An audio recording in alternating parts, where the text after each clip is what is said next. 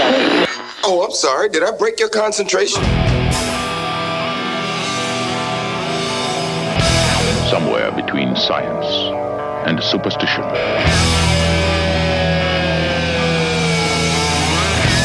We have such sights to show you.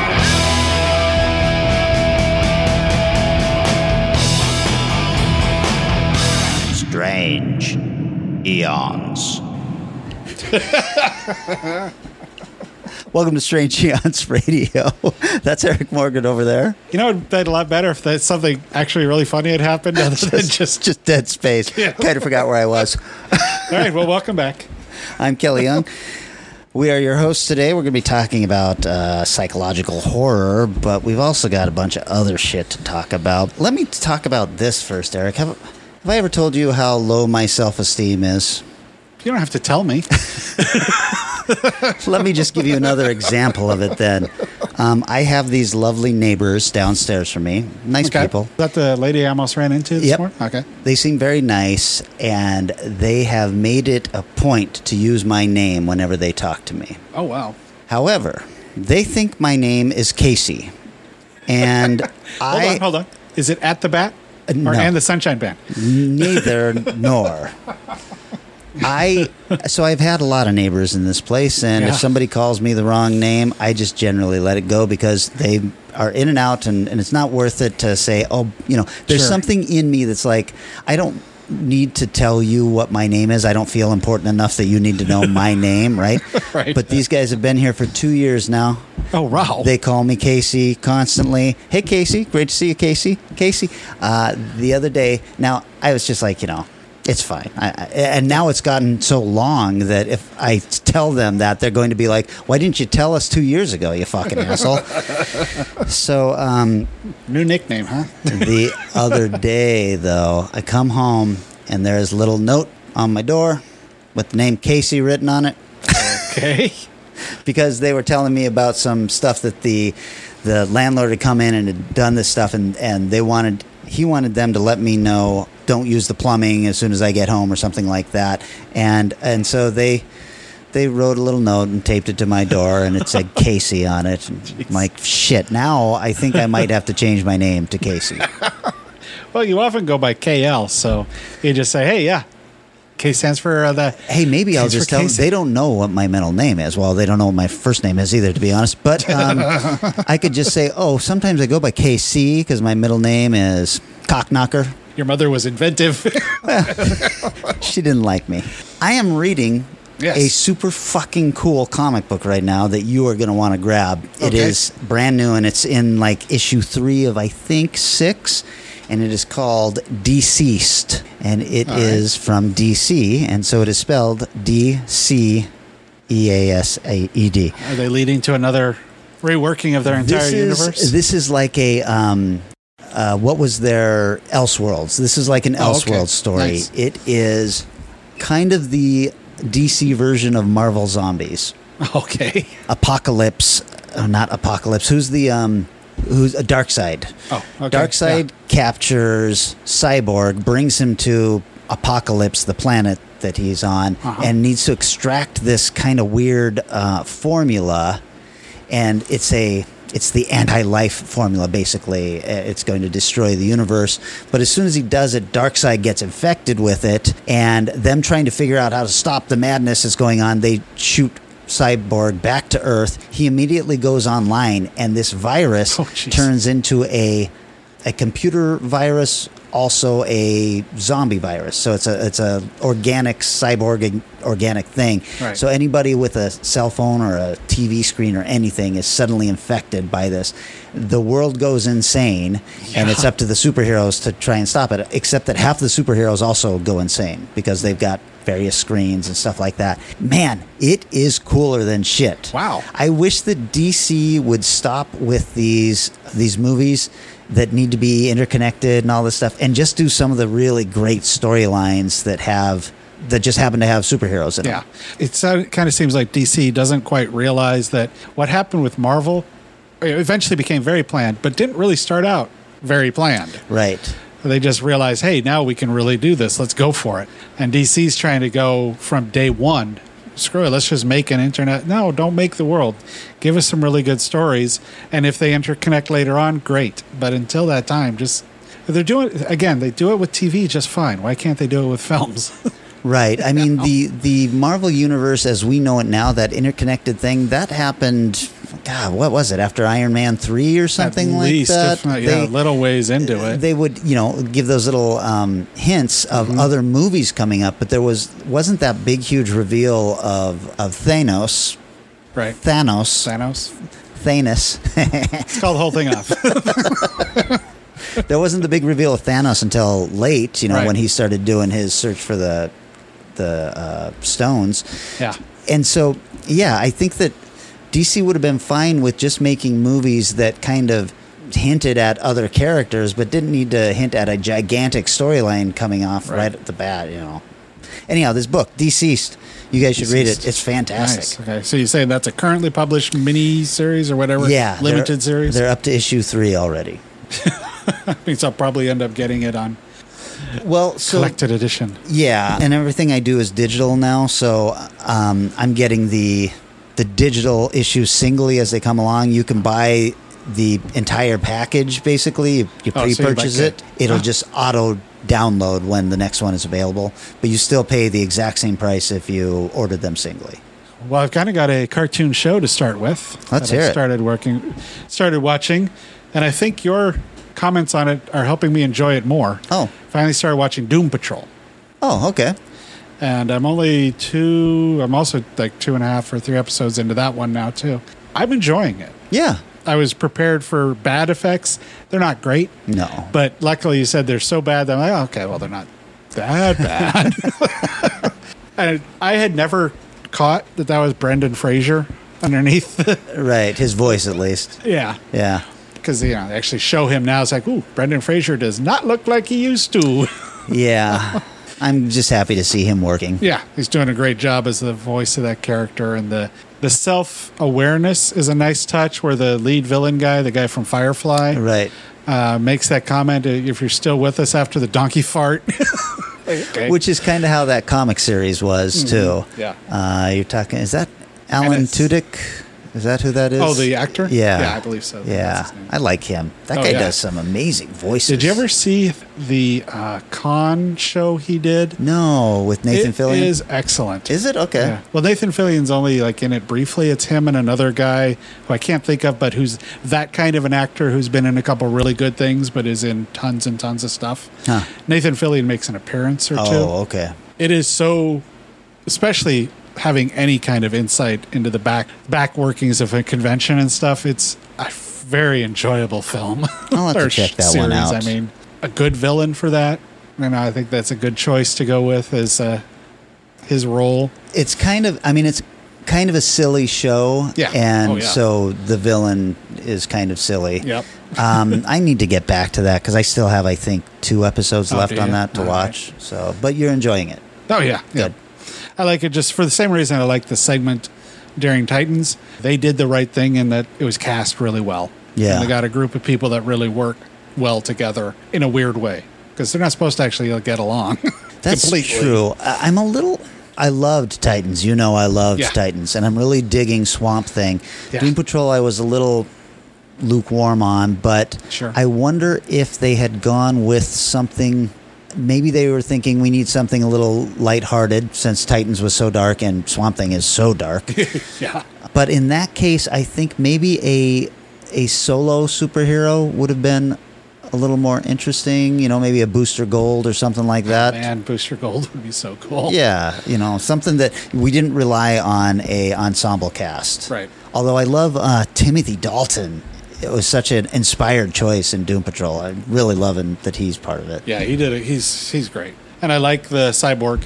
I like the toss out line he had where he's like, a couple years from now, they say I may be ready to try out for the Justice League.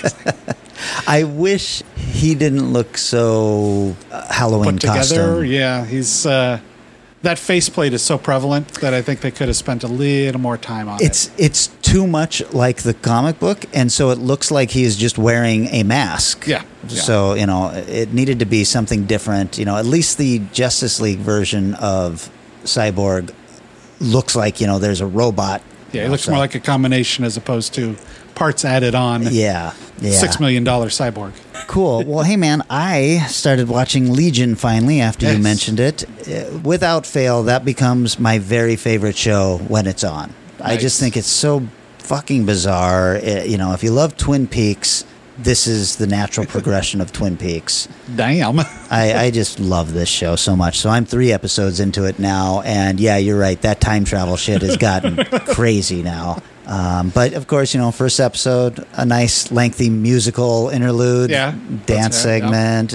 Because why wouldn't you? This is Legion. Right. Yeah, loved it. So I'm super glad that's on.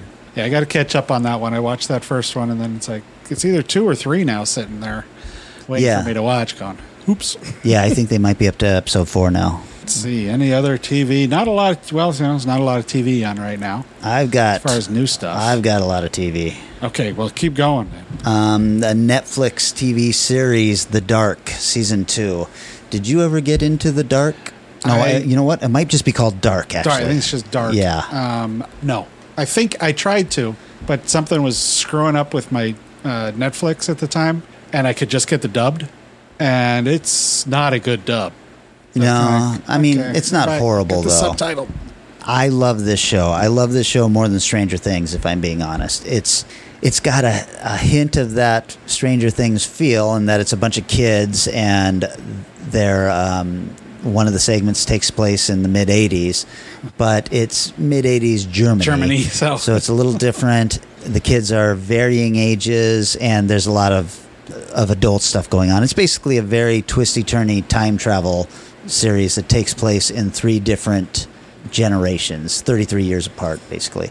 It's I just love it. And of course, I wanted it to end because it looked like this season was going to end on this very dark note. Season 1? No, season 2. Oh, okay. I wanted this to be the final, and they ended it on a cliffhanger, and I was like, fuck, okay, well, I hope that, unlike Stranger Things, where I loved this last episode, or the finale of Stranger Things, I wanted that to be the end of the series. I don't feel like they could go out on a stronger note than they did. With Dark, I'm willing to sit through another season of this. Netflix does a lot of 3-season arcs for some reason. Whether they're actually arcs or not. 3 seasons and done. They've done that a lot of times, even with fairly popular ones. But I couldn't imagine Stranger Things will, after they had the $40 million person opening, whatever it was.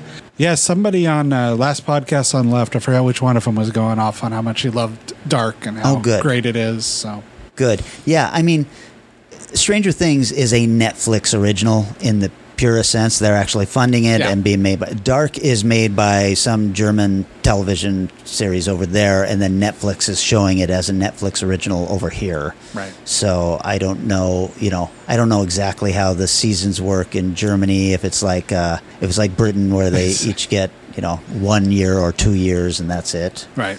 But yeah, I love that show, man. You got to start watching it. Keep the TV going here. Yeah, I decided to check out Critters, a new binge on Shudder, which is a web series that they have cobbled all the episodes together. And, they're still showing it as a series, but then it just tells, one basically 90-minute tale. Oh, okay. It's not horrible. It's not good. It was written by Jordan Rubin, who wrote Zombievers, which is surprisingly fun. Yeah. Unfortunately, that level of humor is not apparent in this. Oh, that's too bad. Yeah, but I did like the fact that they used puppets for the critters. Oh, the critters are still... Yeah, they're all real animatronic puppets. The storyline, pretty weak, but I still watched the whole thing, and I was mostly satisfied. Is it as good as Critters? No. One of the weird, I don't know, we'll just call it a drunk purchase, or like what? I think it was Arrow or Scream Factory put out a box set, Blu-ray remastered box set of all the Critters movies. Yeah. Which I now own. Oh, boy. don't know if I really wanted to own all of this, but oh well. Looked cool sitting on the shelf. Boy, you know what? I think, well, hey, okay. Critters 2, directed by Mick Garris. I think it's a much stronger script than the first Critters. Nice. I don't think it's as good a movie, but I do think that it's a more solid screenplay. That is a good movie. Way to go, Mick Garris. I know I shit on you on the last episode, but I do actually love Critters 2. There you go. 3 and 4 you can skip, man. Okay. And now a new binge, and there is another Critters movie coming out after this now. Probably pass on that. Yeah. More TV? Just Agents of S.H.I.E.L.D. Are you still watching it? Are you Yeah. I think they had one, it comes out Fridays or whatever, so I haven't watched. Wednesdays. Is it Wednesday? I don't know. Set the DVR. Who watches live TV anymore? Exactly. I'm watching it on Hulu, so. And when it shows up, new episode. Right. Yeah, that's pretty much how it works. I don't think I've watched the newest one. But the last one I watched was with Fake Coulson take Quake and May as his crew on the truck. Yeah. Did you see that one? Yes. Okay, Yeah. so we're both caught up as far as that episode. I think there's one more since then.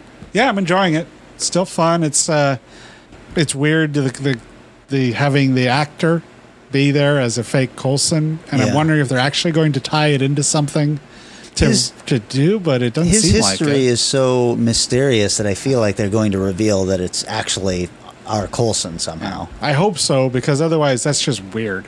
But, okay, so remind me, if you know, is this a full season that we're getting? Is this 22 episodes? No, I don't think so. I don't think they did. I don't think they've done 22 episodes for a while. Like okay, so is this a 15. half season? Because this is already season or episode 6 or 7. We're halfway through it, and it doesn't feel like there's enough time to tie up what's actually going on. Now, there will be the one more season, so who knows how they break that stuff down anymore? Right. Especially when now that got their regular series where they're showing Green Arrow and Flash or whatever through this your normal, quote unquote, normal time, right? And then Agents of S.H.I.E.L.D. starts when that's done. So does that mean it's going to be a shorter one because of that, and then they'll bring it back? You know what I would have loved? The Hydra World season. They were stuck in the computer program of Hydra basically taking over the world. No, I like that. That was really good. That was my favorite season. I would have loved for them to give this, 2 or 3 seasons to let us catch up with everybody, and then stick, them in this world for a full season so we could see the evil versions of everybody, and just do that for a couple of seasons and make the end of the show them getting out of it or something like that. I thought that was their strongest season. Well, that's it for me as far as TV going, and which actually that was a lot. I don't get to watch TV very often, and I packed a bunch in. Well, there you go. Well, I've got, it was a movie that kind of unpleasant to watch, honestly. Talking about the exploitation films. It's a movie from 1982 called Island of Death. Not familiar. Has no ratings on Rotten Tomato. Directed and written by William T. Nod, who's probably best known for a movie called Blackjack. Never heard of it. Neither had I. Starring Marie-Elise Racosner, who had 83 episodes of Santa Barbara, 12 episodes on A Different World, which I think was that Bill Cosby spinoff show or something like that. Wait a second. No, Santa Barbara in A Different World. Isn't that's soap opera? Well, Santa Barbara was, but I think A Different World was the... it was? Oh, yeah, okay. I don't know. Didn't watch it. Rick Dean, which is his first film, but he went on to be in The Unborn and a whole bunch of TV. Stephen Tash, the Ghostbusters guy that's being tested by Bill Murray. And, right. And he's in Christine. Jamu Williams. Sorry, this is Island of... I think I've got the wrong title on here because I watched Island of Blood and Island of Death. Oh, I don't know how you would get those two confused. No kidding. Let's see. So before I continue, I'm going to make sure I'm talking about the right film. Nobody double checks us. That's right. Either that or they probably sit there and go, okay, now at one point will these idiots forget what they're talking about? I'm actually talking about Island of Blood. Okay. Talk about Island of Death sometime in the future. Man, this is good podcasting right here. Stuff that I watched last week when I was trapped in Twin Falls. So Island of Blood. Oh, okay. Tell me about it. Still directed and starring all the same people. I got that correctly. This one kind of borders on being something nice. It's a film crew on a remote island doing a low-budget film. You know, normally you watch these films, film within films, and the idea is they're doing some other film, horror film. Right. No, this one they're doing an inspirational film about a band or something that goes on to have huge success after their teachers or some shit. I don't remember.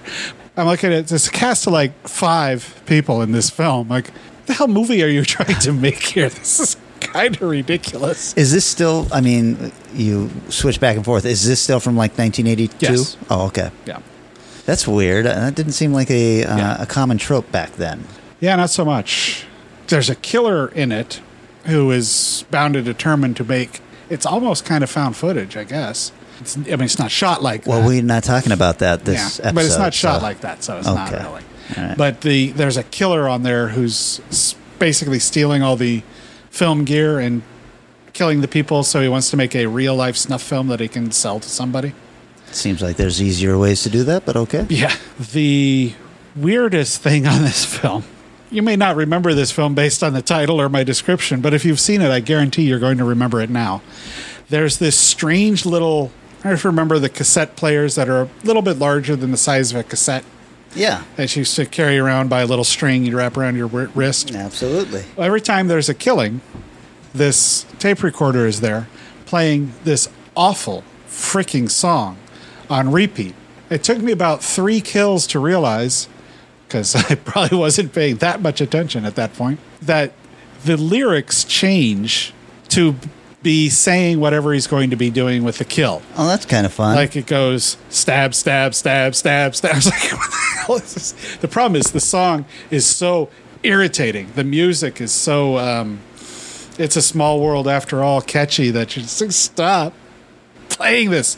And he does a lot of kills, so it shows up many times in the movie. I was just like, I don't want to hear this anymore. Like he uses a nail gun, so so I've got nailed it, is all this stuff. Shit. God damn. One of the more annoying characters in the film, and there's actually moments of pretty decent acting and stuff going on in this film.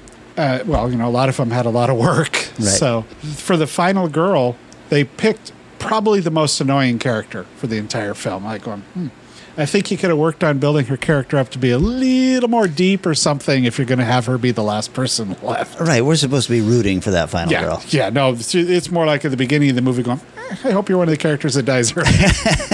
Ouch. Oh, you're going to be there the whole film. All right. So I would strongly not recommend Island of Blood. Wow, I liked where this was a long ways to go for this one, man. I hope that you really enjoyed it. Also, I like how you put a pin on it with, I would strongly not recommend. That's right. So, okay. I saw a movie called Trench 11. It's fairly new. Came Yeah, out it just a sounds couple familiar. years ago. It's a World War I horror story. Yeah. And I like my World War II horror stories, and it turns out that I guess I'm okay with my World War I horror stories as well, although this felt very much like any World War II horror story. Okay. It's They weren't all in trenches the whole time? They are in trenches, and the Germans are doing some nefarious stuff with testing on humans, and this time it's the Brits who are the heroes, although there's one American who we're supposed to be following, Okay. who is a trench digger, which is kind of a specialized task.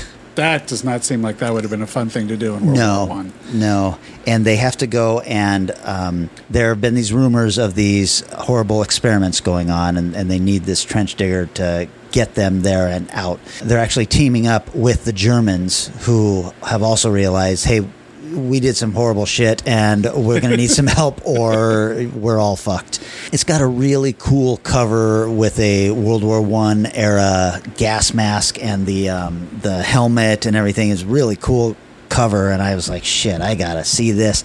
That never fucking shows up in the movie, and that is my biggest problem with that.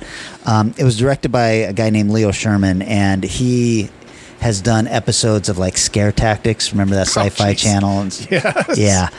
Nothing really of note before that. And it's kind of slow moving, and the effects look good and everything, but at the end of it, I still kind of liked it. So I'm going to put it on as a recommend, but it's not a It's not a strong recommend. Heartily recommend this Not if you've got heartily. nothing better going on. Not heartily, but hardly. I'm hardly recommending There you it. go. Shit. Let's see. How shall I call this one? I hope you had a lot of scotch before you watched it. I watched the Shark and Sauce Women Prisons Massacre. If you're going to say something bad about this film, we are no longer going to be friends. Ron Forbeck, who listens, also watched this based on my recommendation, and he said he couldn't get into it. So, I don't know. What's wrong with you guys? He had suggested a different movie Yeah. after being disappointed with that one. And I was like, never mind, you're dead to me, Ron. He had suggested the Funhouse Massacre, which I'm not familiar with. And he didn't like 47 Meters Down and Deep Blue Sea that much. So I was like both of those. Yeah. So I was like, you don't know your shark movies, especially if you didn't like Shark and Saw State Women's I would have Massacre. loved Shark and Sauce Women Prison Massacre if it had been 40 minutes long. 40 minutes longer? Wow. Long, period. Okay. All right. Because But what would they have been able to cut out? just randomly turn on and off your edit button while you're watching the film. I watched the whole thing. Wow. Okay. So I did make it through the whole thing. It is entertaining. There are entertaining moments. It's just kind of like I'm watching this going, reality goes out the window. So the idea that the ladies are never cuffed and nothing ever really matters and they do whatever they want at really any point in time. I actually kind of like the lead guy. That's what I call nitpicking. The lead. Oh, I could go with broad strokes if you prefer. I did like I thought the lead guy was kind of good, and the Asian lady, I forgot her name. She was really good. Tracy Lords. That was Tracy Lords. the Asian lady. Oh, Asian. I thought you said the agent lady.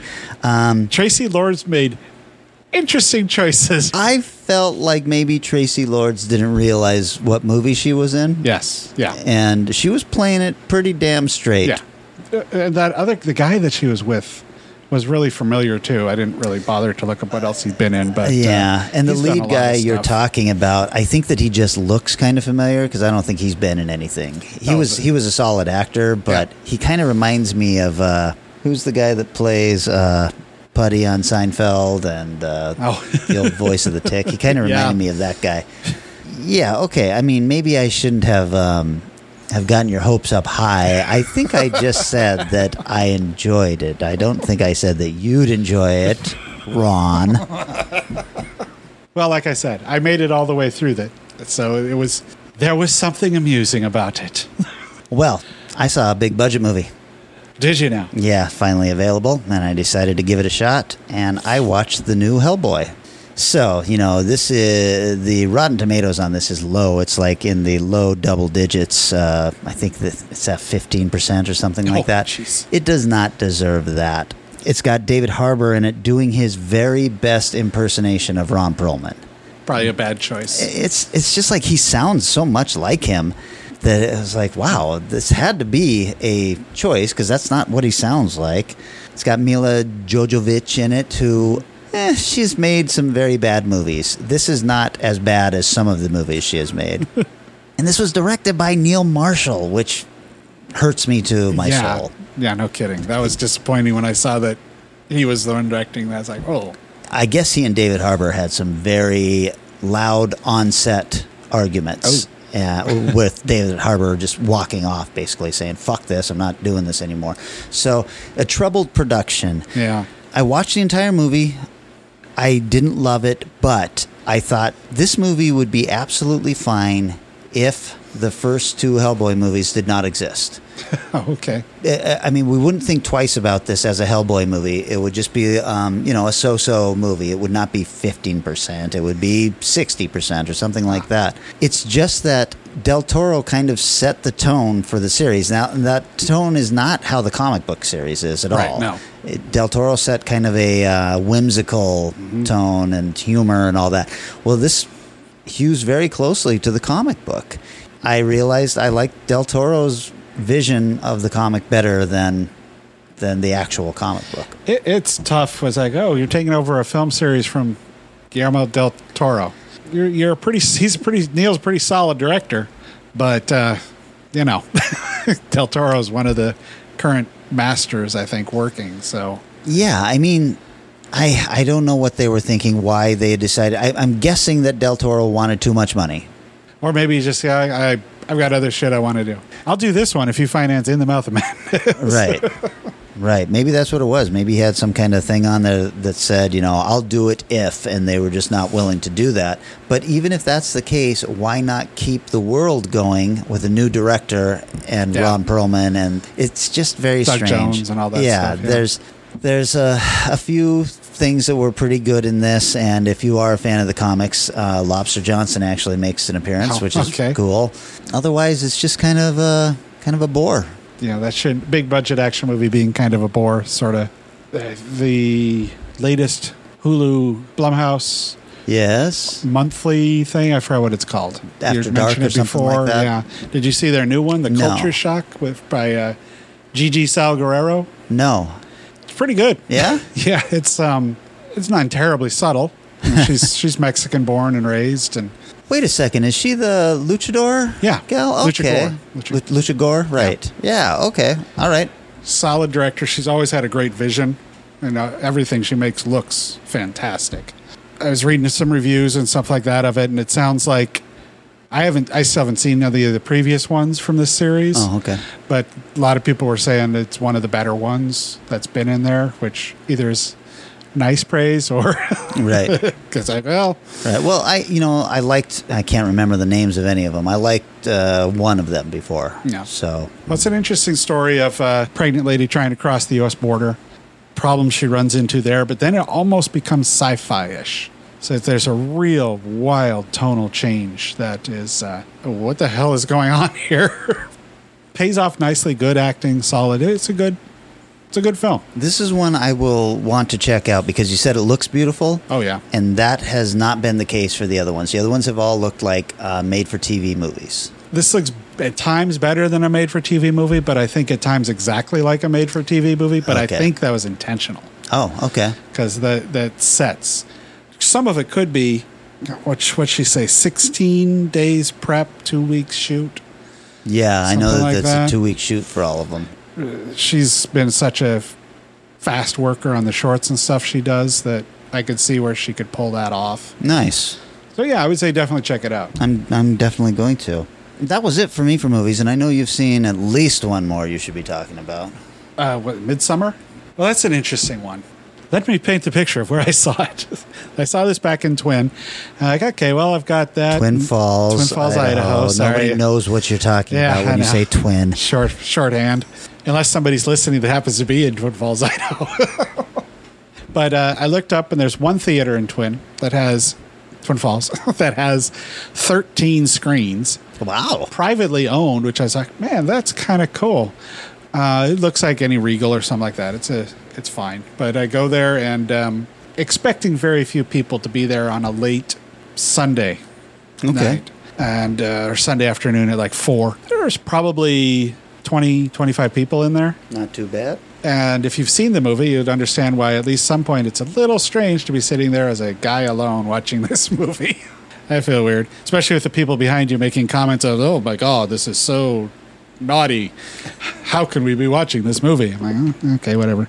So it was kind of a strange viewing experience, which can impact how you see a film sometimes. I left the theater going, I was bored out of my frigging mind watching this film. Oh, wow. Not the response I expected. However, as sat and thought about the film and erased the concept of watching it as by this guy who did Hereditary necessarily, and thinking of it more as a Wicker Man style folk horror, more horror, I'd need to see it again. I think I will like it a lot more on a second viewing. It's a little long, and they're going to add more to it apparently with more violence and stuff coming. 2 hours and 20 minutes, I think. Jesus. So it is definitely long, and he does the scene in Hereditary that'll probably keep me from ever watching the movie again was when spoiler alert if you haven't seen it, is when the mother finds out that her daughter's dead. Yeah. And that scene of her screaming was like, he does. There's a scene kind of like that in this one, and he does that so horrifyingly well. It's just hard to watch people in grief in his films. Yeah. And this has at least 2 scenes that are kind of like that. It's like, stop, man. killing me. It's well directed. It's well acted. It's a well-told tale of a very strange cult. It doesn't particularly break any new ground as far as the cult stuff goes. I didn't think that Hereditary broke any new ground No. either. It was just a good, solid, depressing horror movie. Exactly, yes. This is one I'm definitely going to watch again. Well, I had the same thing with Babadook. First time I watched Babadook, it annoyed the crap out of me. Right, I remember. And you said, dude, watch it again. It's a great film. And I think that's going to be my reaction to this one, where it's like, okay, I think I watched this in the wrong mindset and in the wrong crowd. Well, and yeah, that's interesting to hear. You know, our buddy Rick, he loved it. Yeah. And then I think it was Matt who was saying he was so-so on it. Mm-hmm. And so it's interesting that you were bored, but that it stuck with you. I'm not hearing anything that makes me want to see this, to be honest. I've heard that it's excruciatingly slow. Sort of. I mean, it's slow, but I've watched a lot slower films that have been good. Yeah. I'm a little wondering, like, really, you're going to add another 30 minutes into this? What are you going to add? Does it need more violence? I mean... No, it doesn't. I mean, that's just, that feels like weird horror fan service. It's got some pretty grim, gross stuff in it already. Huh. It's not a story. It's not this kind of story that needs blood and violence. I think I'm going to wait on this one. It's not a genre I particularly care for. I mean, I do like the original Wicker Man. I like Hot Fuzz. That's about it. I like films like this where it's like, okay, it really didn't work for me. Maybe. I don't know. We'll see when I watch it again. But I absolutely understand why a lot of people would love the hell out of it. Yeah. Or hate the hell out of it. It's good art. Well, cool, man. Would you call it a psychological horror film? You could. A way to help me segue into taking a break so that we could come back and talk psychological horror films. Man, this episode is just a shit show. Hold on for more.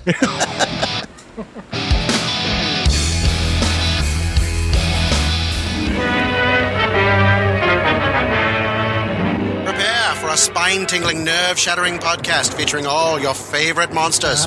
You won't believe your ears when you listen to Monster Kid Radio. Hear your host, Derek M. Cook, and his ever-rotating stable of guests discuss your favorite classics and sometimes not-so-classic monster movies. Subscribe to Monster Kid Radio through iTunes or Stitcher, or visit monsterkidradio.net before the next weekly episode of Monster Kid Radio.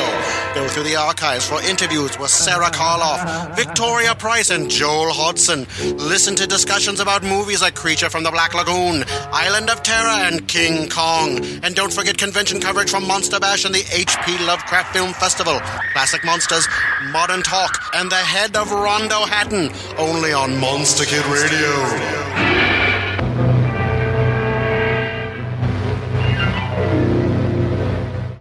A 1, a 2, a 3, 4, 5, a 6. 6! Surprise! It's Six Finger!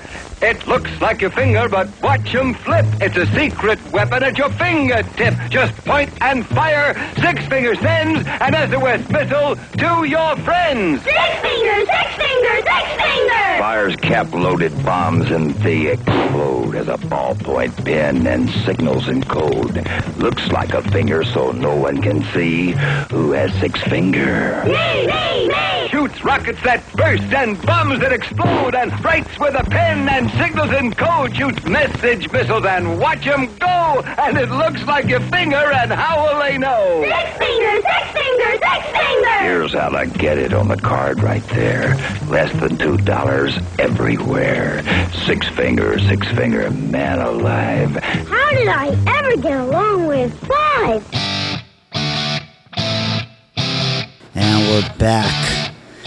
Hey, man, let's talk a little bit about... I'm guessing that you had some other choices also, some runner-ups in this. And let's talk a little bit about what those might have been first. I didn't watch too many of them. I didn't either, Okay. but I had something in mind when I first suggested this, and I, of course, did not go with that at all. Yeah. And that was the film Session 9. Oh, okay, yeah. I think that's a really great film, but I think that it gets talked about a lot. Oh, it does. Yeah, it seems to be one of those, there's always that top 10 list of movies you haven't seen. Right. There's a lot of variety in those, but that one seems to be on every damn one of them. Yeah. And a lot of people have seen it now. And you know what I hate about those lists is they're written by horror fans, but I'm like, who are you writing this list for? Because every horror fan has always seen these top 10 films you haven't seen. Got to get some unusual, really weird ones. Yeah. Well, I had Frailty was one I considered. Oh, boy, that's a good one. Yeah. It's a really damn good film. That one's, you know what we need to do? We need to do a topic on overlooked and underappreciated or something like that, because that's a film that I think is overlooked. Yeah, definitely. Hard Candy. Oh, yeah, that would have been a good one. Uncomfortable. I thought about Possession. That one's, really... That's a descent into madness kind of film with some Lovecraftian shit at the end, and oh shit, what's his name? The actor in there. Oh right, oh boy, it's right on the tip of my tongue. From In the Mouth of Madness and Jurassic Park. Yeah, a couple others, but I think they might end up on other lists. I had thought about that cool John Cusack movie, Identity. Yeah, was that one of yours? I just read Identity. I can't think of what it is, so I'm not going to mention it. Okay. But yeah, that one was really good. I like that one a lot. 10 Cloverfield Lane, I think, is a really solid one like that. The ending kind of shits the bed. Otherwise, I like that. Well, okay, let me talk about what I did choose then. And since I chose this topic, I get to go first. I chose a kind of hard-to-find movie. It is called Mr. Frost. Who is Mr. Frost? No one has been able to turn up the slightest clue regarding Frost's identity. There's no official trace of him anywhere. What has he done? And in 2 years he hasn't uttered a single word? Frost is not mentally ill, Dr. Day. I'm not afraid of him. It used to be simple. Good on one hand, evil on the other. There was a struggle. But then you came along, the scientists, the geniuses. What do you want from us? What do you want from me? I must reveal to the world your impotence in the presence of the age-old power of the wild side. Call evil by its proper name. Mr. Frost.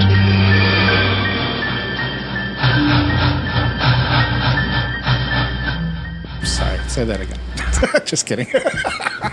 Jesus Christ. I quit. Mr. Frost from 1990. This is a really hard to find movie. I loved it the first time I saw it in 1990. Yeah, I remember that one big time. Yeah. And I had a video cassette copy of it. And when I decided I wanted to upgrade to DVD, nowhere to be found. Just recently, I guess, a French company has put out a bare bones Blu-ray of it. Oh. You have to buy it as an import, not available over here. It's got a Rotten Tomatoes rating. The critics gave it 40%. The audience gave it 62%. Huh, okay. Directed by Philippe Setbon and written by Derry Hall, neither of which really went on to do much afterwards. Well, it wasn't exactly a success. No, I could find zero information on the box office or the budget, So you can watch this in its entirety on YouTube. Wow. Or if you are more nefarious, you can find a halfway decent, but much better than the YouTube version on torrent sites, which is what I did to watch this again. And I was really glad I did because I ended up fucking loving this movie all over again. It's got Jeff Goldblum, 1990 Jeff Goldblum. Yeah. I think this is him in his final form. I think that he starts becoming Jeff Goldblum in The Fly. And yes, what was that movie you did with Cyndi Lauper? Vibes or something like that. Oh, jeez, man.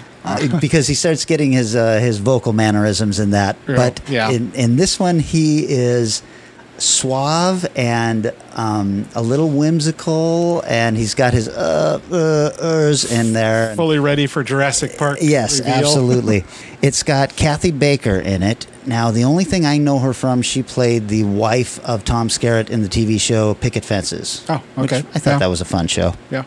And it's got Alan Bates, who went on to be in The Sum of All Fears and The Mothman Prophecies and just a million other titles, mostly British stuff. The movie starts off with a couple of crooks on a motorcycle who are breaking into this nice home, and they're going to steal some stuff, and then they open the garage, and there's this beautiful sports car in there, and they open the door of the sports car, and there's a dead person behind the wheel.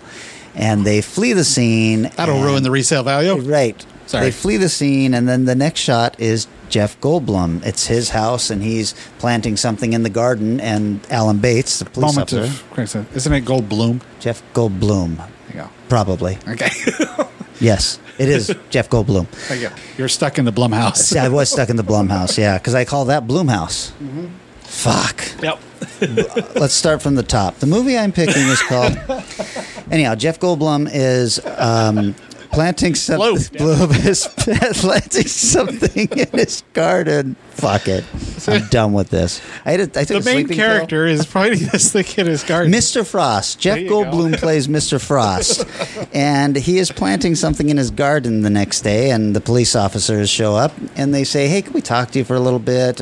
We caught a couple of guys here, and they claim that there is a dead body in the car here in the garage. And Mr. Frost is like, oh, the dead body. I just finished burying him in the garden.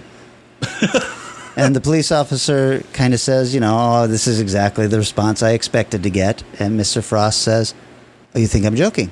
The police officer says, well, I'd like to take a look at this body. And Mr. Frost says, I'm very busy today, maybe tomorrow. And so the cop says, all right, I'll come back tomorrow with a warrant and a search warrant and all that. And they dig up that body and like 19 others. And they take him to an insane asylum. And this takes place sometime in the past, because when we catch up to him, he is transferring institutions, where he targets Kathy Baker's character as a psychologist, and the only one he will talk to. Of course. He claims to be the devil. He wants to convince her, a woman of science, that he is the devil, and that he is so bad that she needs to kill him. And he will look at this as a success if she kills him, because it means he has convinced her that he is the devil. And to that end, a lot of very strange things start happening that feel supernatural, or not. Or not. You can't really tell, but the whole process, the back and forth between Jeff Goldblum and Kathy Baker, is just really, really strong writing performed by two really strong actors. I don't understand this 40% rating from the critics, but I really don't understand 62% unless it's by fans who wanted more devil in their devil. This is a very subtle movie, and it can be slow at times, but if you're a Goldblum fan, it's just all the stuff you love about him. That's the one that I won't let you know how it turns out, but it's a very satisfying ending, I thought. You watch it for free on YouTube. It's perfectly watchable on there. It's just not it's like high a VHS, quality. low VHS kind of quality. It feels like it was ripped right off of somebody's VHS. Somebody who still has the VHS out there putting it on. Yeah. It's a little stunning what you can get away with on YouTube. I'm guessing this is that thing we were talking about a couple weeks ago, that gray market where, if it's not available anywhere else, they're not going to really come down hard on it. Yeah. Hopefully with the current resurgence of everybody loving Jeff Goldblum, that somebody will reach back into that catalog. I was a little stunned that I had to search this hard for it, because I thought, this is an excellent chance for me to now pick it up on Blu-ray or something. Yeah, because I remember that film. I remember liking it, but it just disappeared. Yeah. Was it a Canon release? It was not a Canon release. It was some French company. Well, all right. Well, I went with one that is a little better known, but still not appearing as often as I expected. When I started looking for it, I thought it was going to be like Session 9, but it wasn't quite. So I was like, all right, which is a 2009 film called Triangle. You know what I do when I have a bad dream? I close my eyes and I think of something nice. So let's go sailing. Get below deck now. Get the life jacket.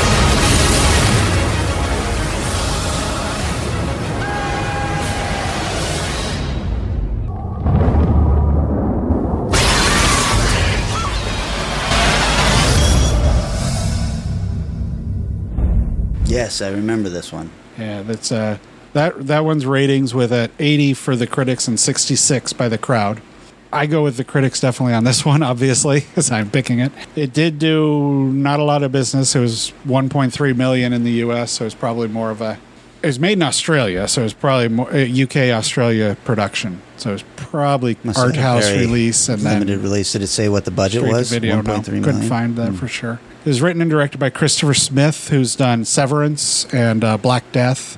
Oh, I've couple of his seen films. both of those. Yeah. Starring Melissa George, who's been in a lot of stuff, but Lonely Place to Die, 30 Days of Night, and one of my classes for how to be a good editor film called The Limey.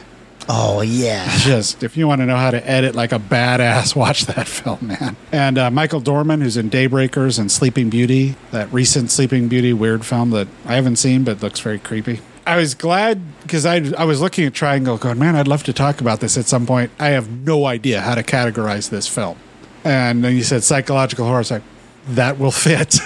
I think this would have worked well in a couple of different genres. It fits well in a lot, but not great in a lot. You know what I mean? Yeah. You could shove a lot of things onto this, and it can slide off of them just as well. A young mother who is child with, I'm assuming, some form of autism.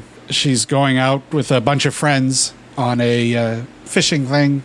Yeah, on a big yacht, right? Yeah, and she has to be back in time to pick her kid up from school and stuff like that. And the movie starts out with something wrong with her. And it's very obvious something's bugging her. That's right. The rest of the people are kind of like, well, what's going on? Why is this a problem? It messes with your mind really well, as in you're kind of, because you don't know what's going on in this film a lot of times. And there are moments of reveal. It's hard to talk about in a lot of ways, to talk about this film without really blowing it up. Yeah, let's not do too many spoilers on this, because this is one, if you haven't seen, you really should see. Yeah, and you should see. Don't watch a trailer. Just go watch it. It's available several platforms, I believe. I'm pretty sure it's easy to find. It's bleak and it's really freaking dark. The acting is amazing. The twists are weird, sometimes infuriating, frustrating. It's like, what can you do to change this or fix this? And when you think things are going right, you may be completely wrong, or you may be right. I mean, it does a great job of just piling on with the what? It builds a really nice. I mean, it builds really nice tension, but it's this kind of dread, because you know that at a certain point you're okay. Well, you cannot fix this. Right. You are fucked now. Yes. So, or hold on. Oh, maybe you did fix this. No, wait. Maybe you didn't. God damn it. And the way they reveal what's going on sometimes is incredibly powerfully well done. Yeah. Like I'll just beep this out so you won't hear it on the podcast, but Kelly will.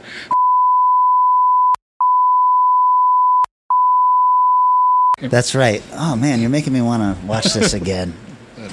And Melissa George holds the movie. She is really, really excellent in the role. I completely forgot that was her. All I really know her from, I mean, forgot she was in Limey also. Yeah, me too. All I really know her from is 30 Days a Night, which I don't love. Yeah, no, she's done a lot of stuff. She's almost like a character actor. Yeah. Well, let's see. What else can I say? Well, it's shot on... Oh, it's got a few moments of really rough effects, though. Where you're like, oh, shot this in a bathtub, did you? Oh, no. No. They're brief enough that it doesn't really Is that like pull exteriors of the boat kind of Yeah. stuff? Yeah, I do remember thinking, oh. Whoops. The shark never looks real, but that don't matter. So I'm just going to kind of leave it as sort of a short comment on this one, largely because I don't want to say too much about it. And I would say don't read about it. Don't watch a trailer about it. Just go watch it. Enjoy. Triangle. Yeah, that's a good one. This is a genre that I think has so much in it that we could probably hit this one again sometime in the future and come up with two completely different types of movies that also fall into it. Oh, yeah. So, but speaking of future episodes, that means that you need to pick a genre for us. I do. And I've got apocalyptic films. Ooh. Apocalyptic films. Okay. I mean, do we want to do the usual thing where we pick out a couple and go, don't talk about Mad Max, Fury Road, or... I was just going to say, are you post-apocalypse or... Oh, the post-apocalyptic, okay. Because we did the end of the world one. Well, no, that was disaster movies. But yeah, more like post-apocalyptic. So after something has happened. Okay, post-apocalyptic films. All right, people, that is your homework for the next episode. Hey, you guys, Really, really appreciate all the kind words and the messages and the suggestions and the rating and reviewing us and recommending us to your friends and everything. We have zero advertising budget, so every time we get a new listener, I'm like, oh, that's because this guy, Ron Forbick, mentioned us, or because Danny Williford said something and reshared our post. So I really appreciate that, you guys. You can find us at strangeeonsradio.com. And you can listen to the episodes right there, or listen to them on SoundCloud, which I'm not on very often, but I just realized that you can comment on SoundCloud during the episodes, and then we can see what the comments are. So that's kind of interesting. We're on Twitter, we're on Facebook, we're on Instagram. We're right here in your ears. Hello. Which is where we will be next week with post-apocalyptic films. Thanks so much, you guys.